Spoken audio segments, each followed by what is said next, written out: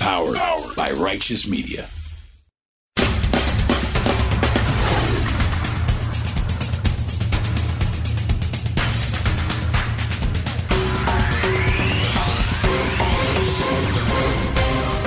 Welcome to Independent Americans. Welcome to a special episode 187. I'm your host, Paul Reichhoff. 21 years ago this weekend, I stood at Ground Zero in Lower Manhattan for one of the most devastating days in American history. And now, 21 years later, is still very much the time to stay vigilant. 21 years later, I now live with my family just blocks away from that same site. The world has changed dramatically.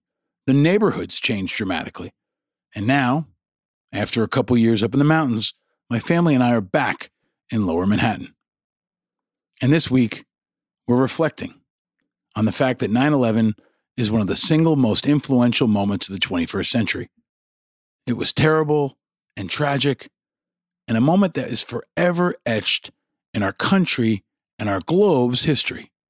It redefined the trajectory of the entire world and will continue to shape the future for decades to come.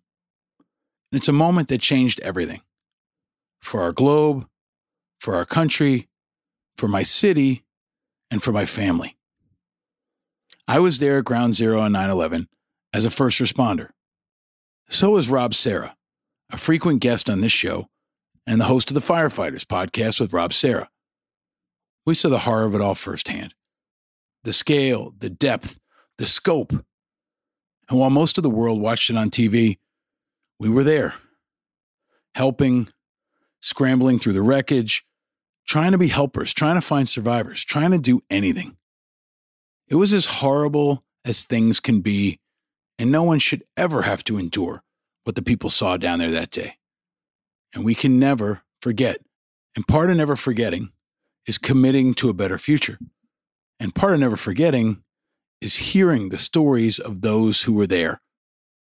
So at least here at Independent Americans and all the shows we produced at Righteous Media, we never look away and we never forget. We honor the sacrifices of those that were there. We share the stories of those that survived. And we teach those who weren't even born. Never forget has to be much more than a hashtag. It has to be what we do. It has to be who we are. So this episode, in honor of 9/11, we'll share some clips from my show and from the Firefighters with Rob Serra, with people who were there. I encourage you to go back and check out the full episodes of my conversations with Rob Serra and Rob's from the Firefighters with some truly incredible people. Rob Serra, Rich Naviaski, Joe Camarada, Al Berry, all firefighters who stepped up when others ran away. True helpers who embodied the best of what America and New York City are all about. And you'll hear from Lila Nordstrom, who was just in high school on 9/11. And she fought afterward for rights and support for other students who were impacted by 9/11. And she's been fighting ever since. I saw Lila today at a protest to save Wagner Park in Lower Manhattan. She was there, sharing her story, teaching others, and fighting for the future. That's what 9/11 is really all about.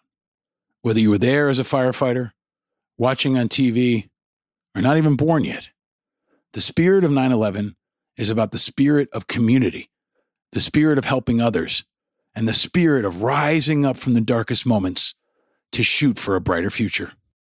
That's what 9/11 is really all about. And that's how we really never forget. Welcome to 9/11, 21 years later. Welcome to 9/11, 2022. Welcome to Independent Americans, episode 187. Rob Serra. I don't know how you feel, but I feel like when the founding fathers founded this country, they founded a government that should be held responsible by the people. And here we have a government that acknowledged the fact that they lied to us. They gave us misinformation. They had their own reasons to get Wall Street open and all that. that's a whole nother story. Yeah. So, and now when it comes down to take care of the people that they sent there to clean up their mess, they're talking to us about money. Yeah. Yeah. Can you tell me about the wheelchair? Can you tell me about the wheelchair that you're in and the story behind it? Yeah. Well, the wheelchair I'm using now belonged to Ray Pfeiffer. Ray was the face of the fight in 2015.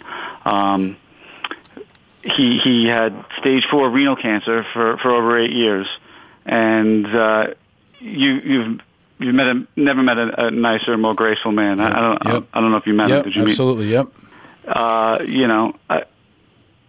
He lived every day with a smile on his face, and even though he was dying, and he went down there in between his treatments, and he did what he had to do up until the very end.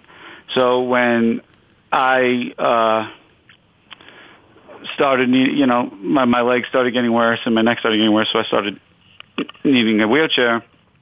Ray's family was nice enough to offer me his.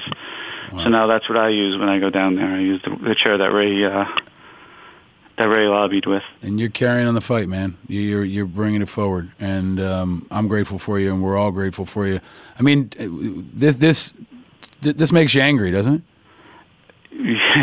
I mean, needless to say, right? It makes us angry, and it probably should make other people angry, right?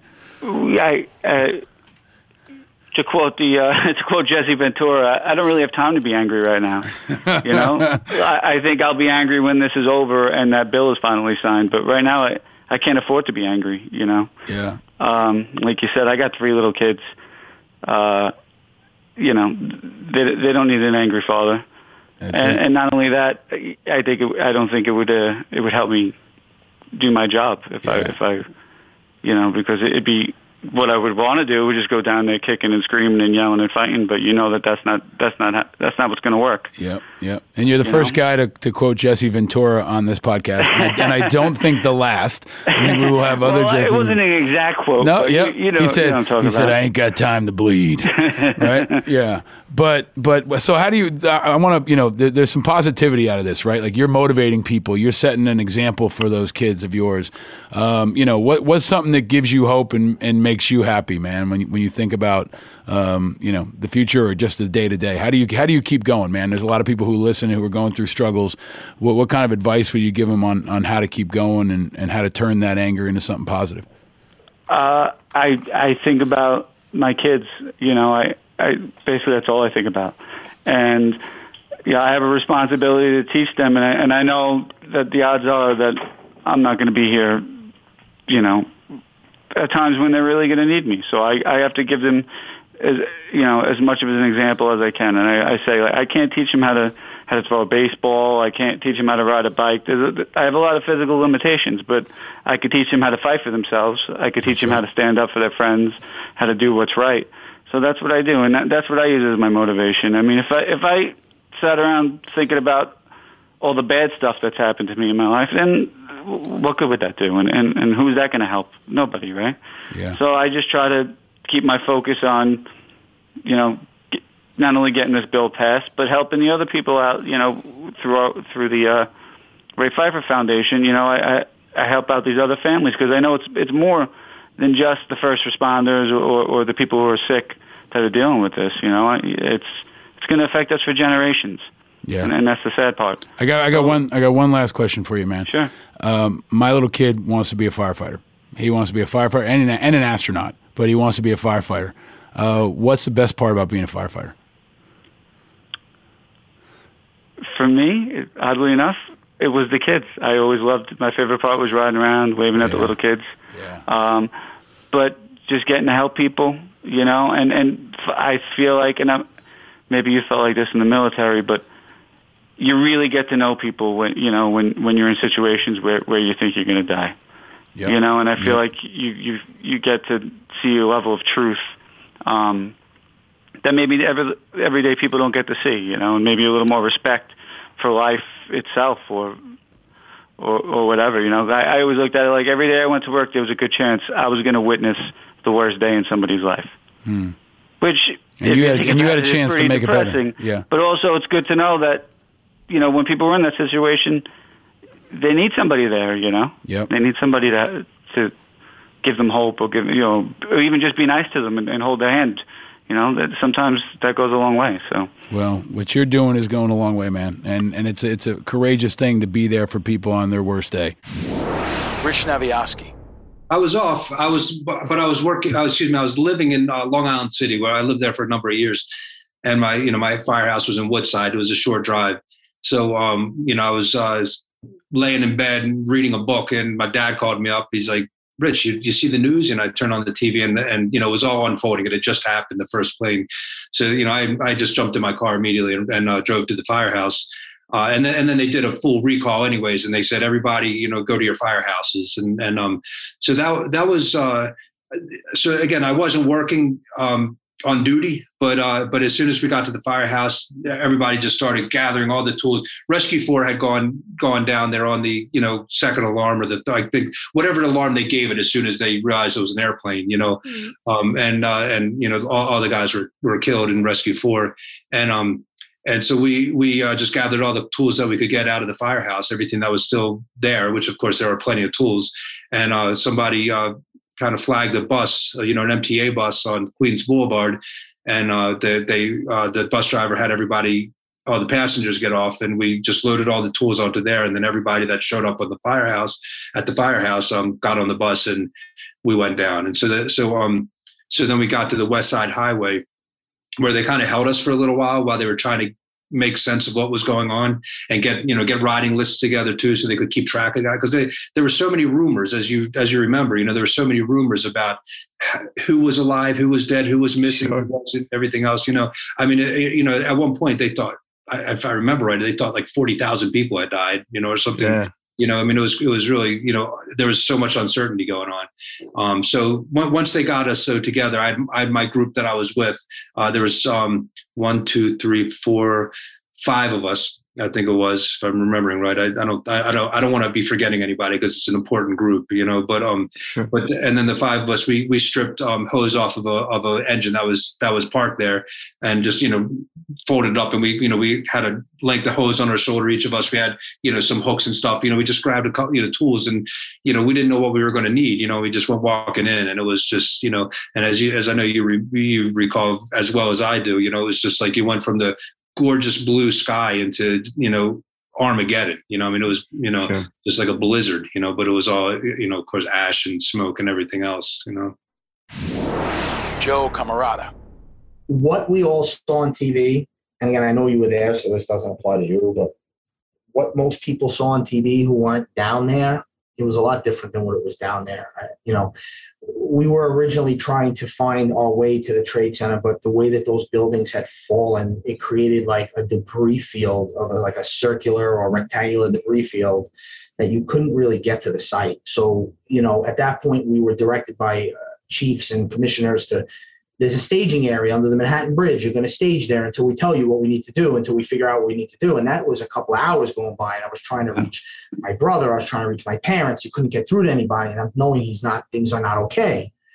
And I remember there was a path mark there, and we were told to go into path mark and just take everything that you think could be utilized up there. And there were just shopping carts going in and taking supplies, loading up the vans and just waiting. And then it got to a point where I couldn't wait no more. And I told my captain, I need to go up there. My brother's up there, is missing. I haven't heard from him. He was like, this is direct order. We need to stay here. We're going to eventually get there. We're going to do our part. We're going to get there. We tried to, we can't get there. We're waiting to figure out what's going to go on. And I just was like, listen, I'm going. He said, if you go, you're suspended. I said, honestly, you have to do what you have to do, but so do I. I took off my badge. I took off my shirt. I took off my gun belt, and I made my way up to the World Trade Center site. And I went with, and my partner, Jerome Crimmy at the time, he was begging to come with me. The captain's like, he can go, but you're definitely suspended. If he goes alone. And then the Staten Island trustee, Richie Rodriguez, had went up there with me, and we were climbing over debris, and we couldn't see. It was snowing in our eyes. It was burning our eyes. We couldn't breathe. We had no masks. Every time we were breathing, it felt like razor blades going in our lungs. And it was somewhere around like 5:30 at night. We were across from World Trade Center 7, and there were huddles of firemen all over the place, just like off-duty guys. You were probably in one of the the huddles. I couldn't even tell who was there. There was so many firemen trying to huddle.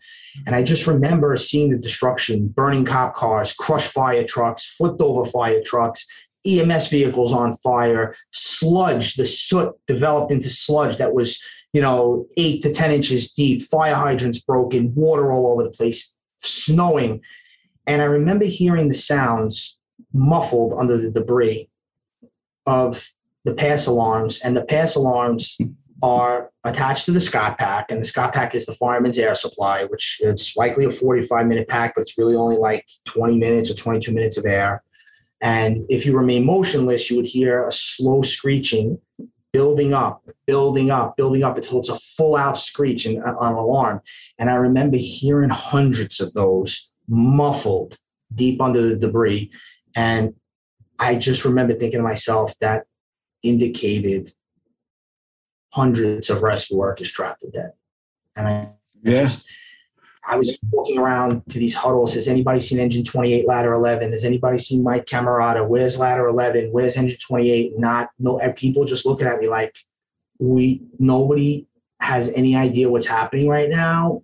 It was fear that there was over 1,000 firemen that were killed. And I just remember this one old fireman. He had to be retired. It looked like his bunker gear. He had like the jean bunker gear from like 70s or 80s. He came from retirement to head down and help. And I just remember him saying, like, this is a grave situation and nobody's going to make it. And I remember another fireman saying, this building here is going to come down. And it was World Trade 7. And I'm not kidding with you. Within 2 minutes, the ground started to shake, and I was across from 7, and 7 started to come down, and the twisting girders and steel and the screeching, and everybody is running and screaming, and I'm with Richie Rodriguez, and I'm running, and I'm hearing debris crashing. And I make a left in the Century 21, and I look back, and Richie's not with me. So now I'm thinking, like, did Richie get killed? And as I'm running and I'm hearing all this crashing of debris, stuff is flying all over, I'm saying, what if I get killed now? What if Mike's alive? What did I do? And making the left, and he's not with me. And then I saw a cop on duty near Trinity Church, and I said, look, I'm a police officer. I need your radio. I need to call my unit. And he's like, I don't know who you are. You're not wearing a uniform. You're not getting my radio. And I just remember grabbing the radio from him and calling a 1085, which is officer needs assistance at that location. And that 7 just came down. And then my unit came and got me. And that's 9/11 in a nutshell. Al Berry. We made our way up the, I believe was the B stairwell, coming in from West Street, and proceeded to climb up the North Tower. And we got to about the 16th floor when what we thought were all the elevators being recalled was actually the South Tower collapsing. And, radio silence basically was in effect. There was no radios going on. Now, as we've learned, there were reports of no radio transmission being heard on the upper floors. So our radios were still working, but at that point, during the collapse of the South Tower, it was silence. And that silence comes into play a little later as I tell this to you. So we thought all of them were being recalled, and we kind of didn't make anything big of it. But we didn't know that the South Tower was collapsing. I guess that's what I'm trying to get out. So we climbed up to about the 22nd floor when we got the Mayday to remove ourselves from the North Tower, imminent collapse.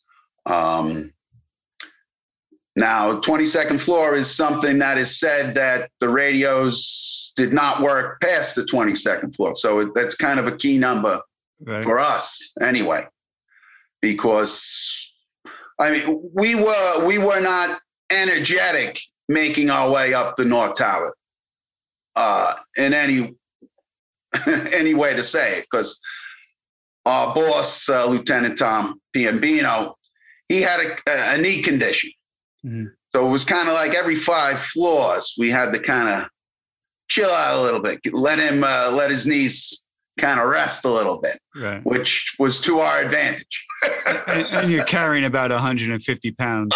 Yeah, and wearing some of that gear went by the wayside, I'll tell you. Once we got around the tent. All right.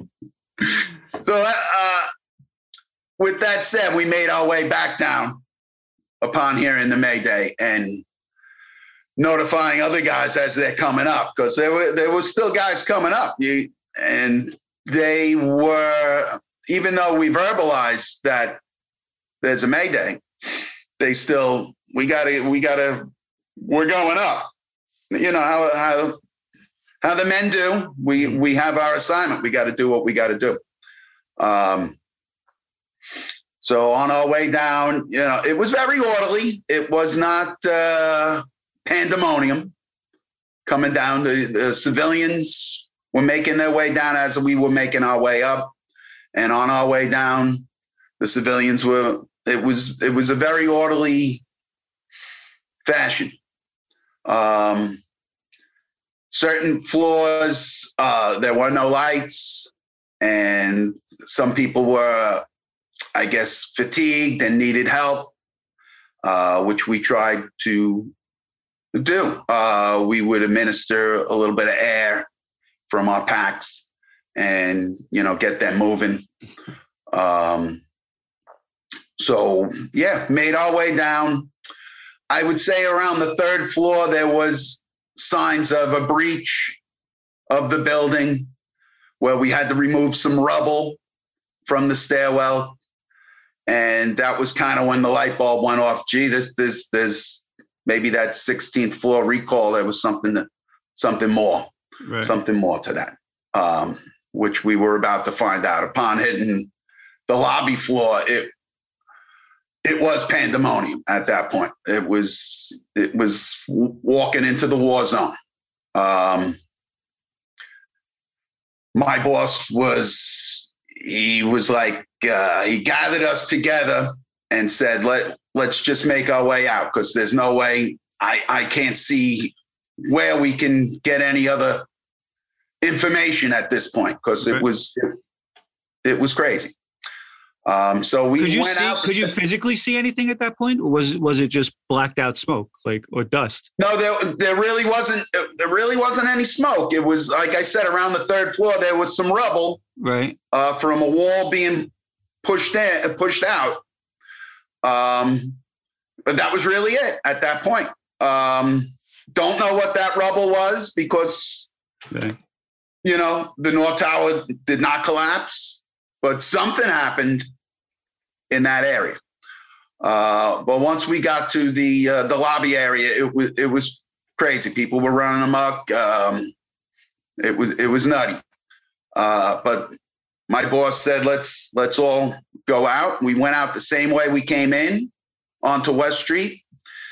There was a chief there that was screaming, "Everybody go north, go north." He had a bullhorn in his hand, but he wasn't using the bullhorn.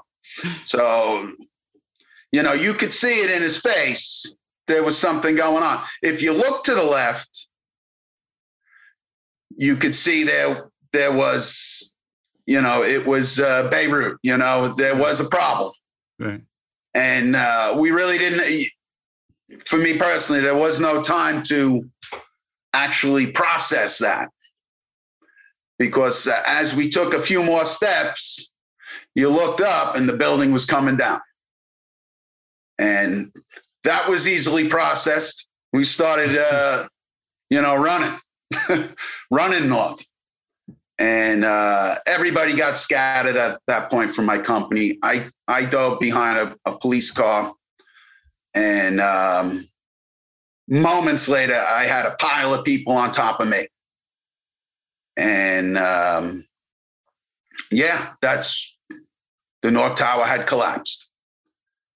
And talk about the silence and such things, that it was slow motion, really, the process. I didn't watch it come down. I saw it once as it was coming down and, knew I needed to get the hell out of there. yeah, As it was coming down, the silence was just amazing.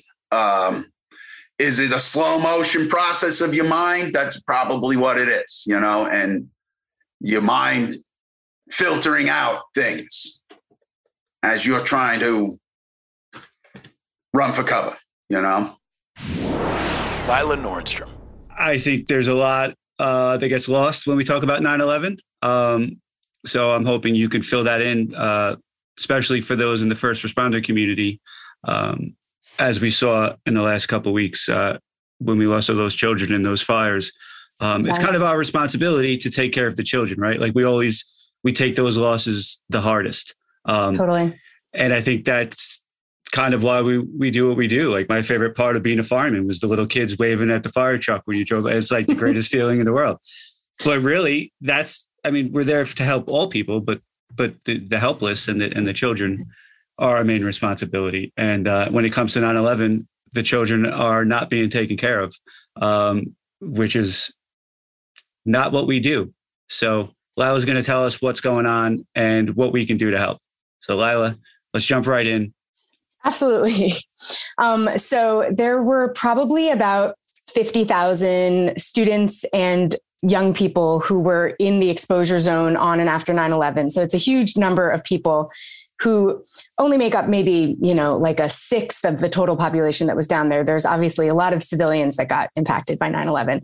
And I think even that is not something that a lot of people are aware of. I mean, I live in California, so I am aware of what the rest of the country says about the 9/11 health issue when they, haven't been exposed to New York media all of this time. And what they say is that, they have never heard about these people who lived and worked downtown. A lot of them, when I say that I work on this issue, their first question is, was your dad a first responder? They assume that there's no reason that like a young woman might be involved in this cause. And I think that has a lot to do with the way that we frame our responsibility to victims in general. I mean, I think people can understand why, we feel that we have a public responsibility to first responders because they are working on behalf of the public. So of course, we should absolutely be taking care of their health. We should absolutely be focusing on making sure that their jobs can be done safely.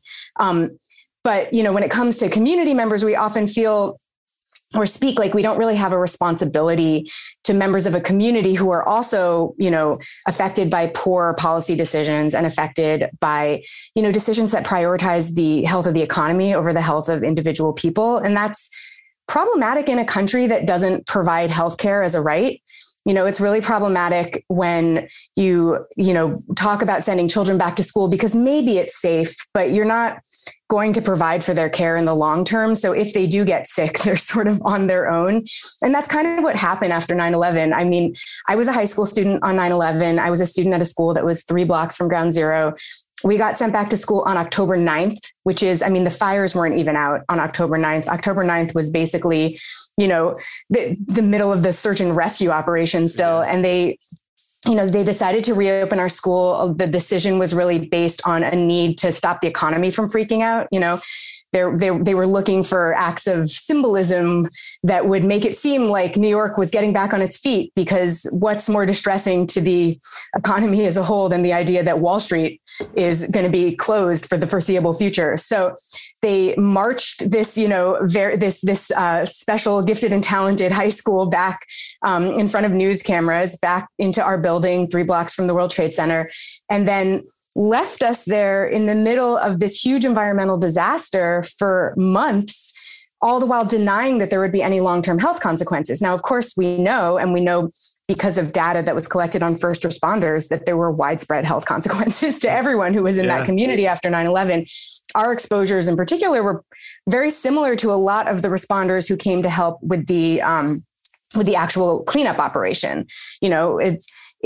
We were there for 3 months of fires. We, had to walk through an area that was closed to the public to get in and out of our school building.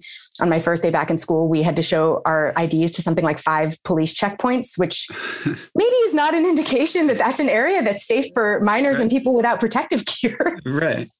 But so there was sort of, there was no responsibility taken for our health in the immediate aftermath. And, it was a complicated time. And I think people were not necessarily thinking straight in general. But then when it became clear that that would have long-term health consequences, much like with first responders, it was like suddenly no one had any responsibility for anything. And we had an even harder time sort of proving our need and showing that we were, showing that we needed the services, because no one had even collected any data on us. That was, I've learned a lot about the politics of research and medical data in doing this work. And, what's so interesting is the way that we determine need is based on the way that like research funding is, apportioned. And of course, the FDNY was keeping track of people's health. So of course, the FDNY was one of the first entities that could prove that there were health consequences coming out of 9/11. And of course, there were politics to that as well.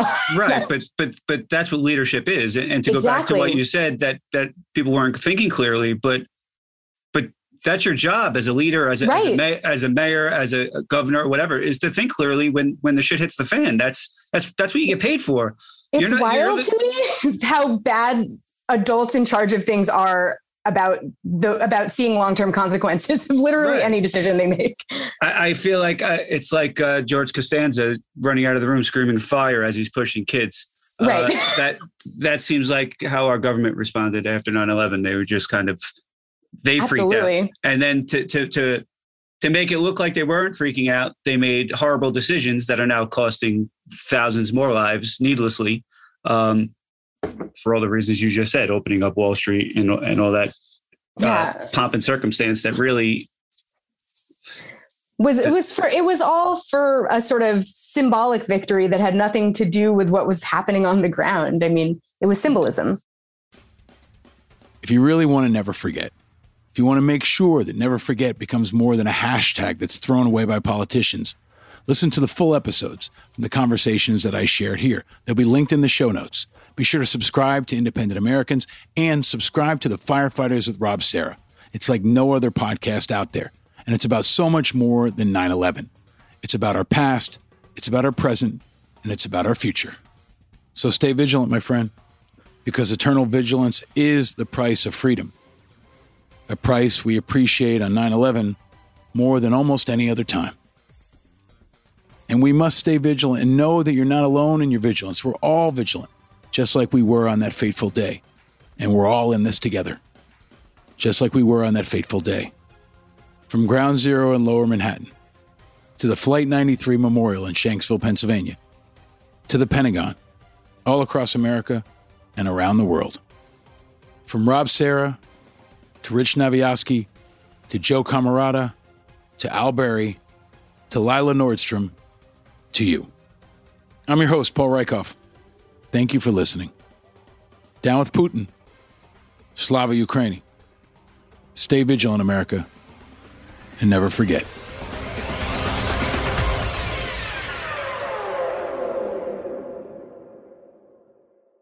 Powered by Righteous Media.